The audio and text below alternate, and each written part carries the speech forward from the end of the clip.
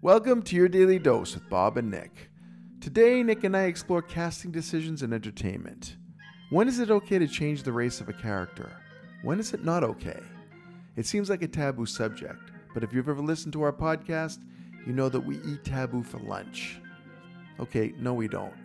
But we don't shy away from controversial topics either, because the things that are the hardest to discuss are the things that we need to discuss the most. Check it out. So let's go through a couple of examples. I want to get your take on it. Hamilton, famously, Lin-Manuel Miranda. Is that his name? Yes. Okay, great. You did. You looked at me like either you were I got it wrong or I was surprised. No, that I you pulled illuminated me because I have a sense of where you're going to go because I've seen it. I just saw it a couple weeks ago actually with my nieces in the house, and he cast against race. Actually. Yes, except for the king. Right. That was the only role that was played by a white person, which is one of my favorite roles in the whole play. Oh, he's fantastic. So good. And there was this very specific approach to it. Yeah. Now, Very you deliberate. couldn't do that with, say, Tom Cruise's movie Valkyrie, where they're all Nazis.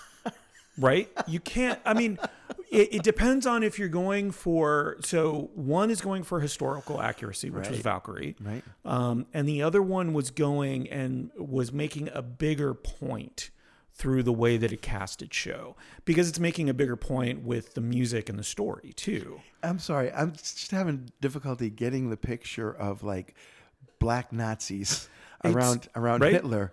And it's interesting. You're right. I agree that you couldn't cast against type for Valkyrie, but in most cases.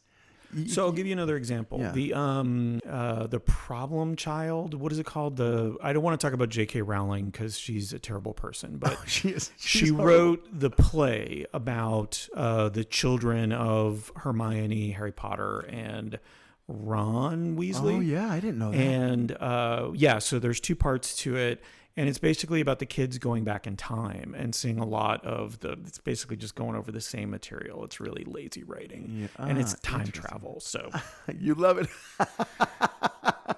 But double birds to the sky. In the original casting, they casted Hermione's family, the entire family, parents and the child. So Hermione herself, the person who played her husband, and the child, if I remember correctly, maybe the husband wasn't, as black.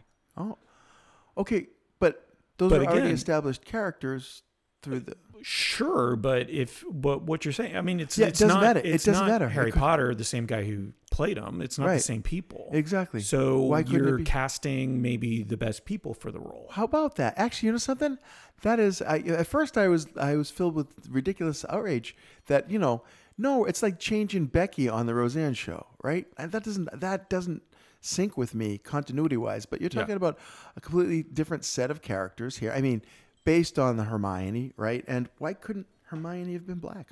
Why couldn't any of Harry Potter's kids? Why weren't? Well, I think it's J.K. Rowling, but yeah. Oh, is she? I don't know about that, but I think that traditionally in that kind of fantasy world, you're not going to see too much diversity. It's British.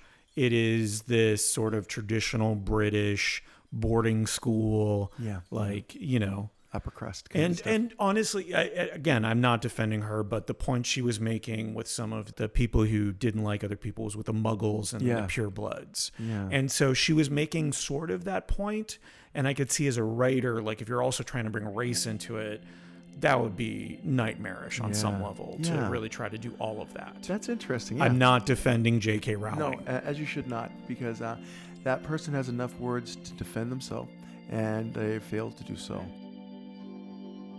Hey, it's Nick. Thanks for listening. Bob and I are both ready, willing, and able to admit that we got something wrong in this podcast and in life. So if we missed an important point or said something untoward, which was not our intention, please let us know. Unless you are J.K. Rowling, of course. We don't mind getting called in, we don't mind learning and growing, and we don't mind apologizing for our mistakes. Have a great day.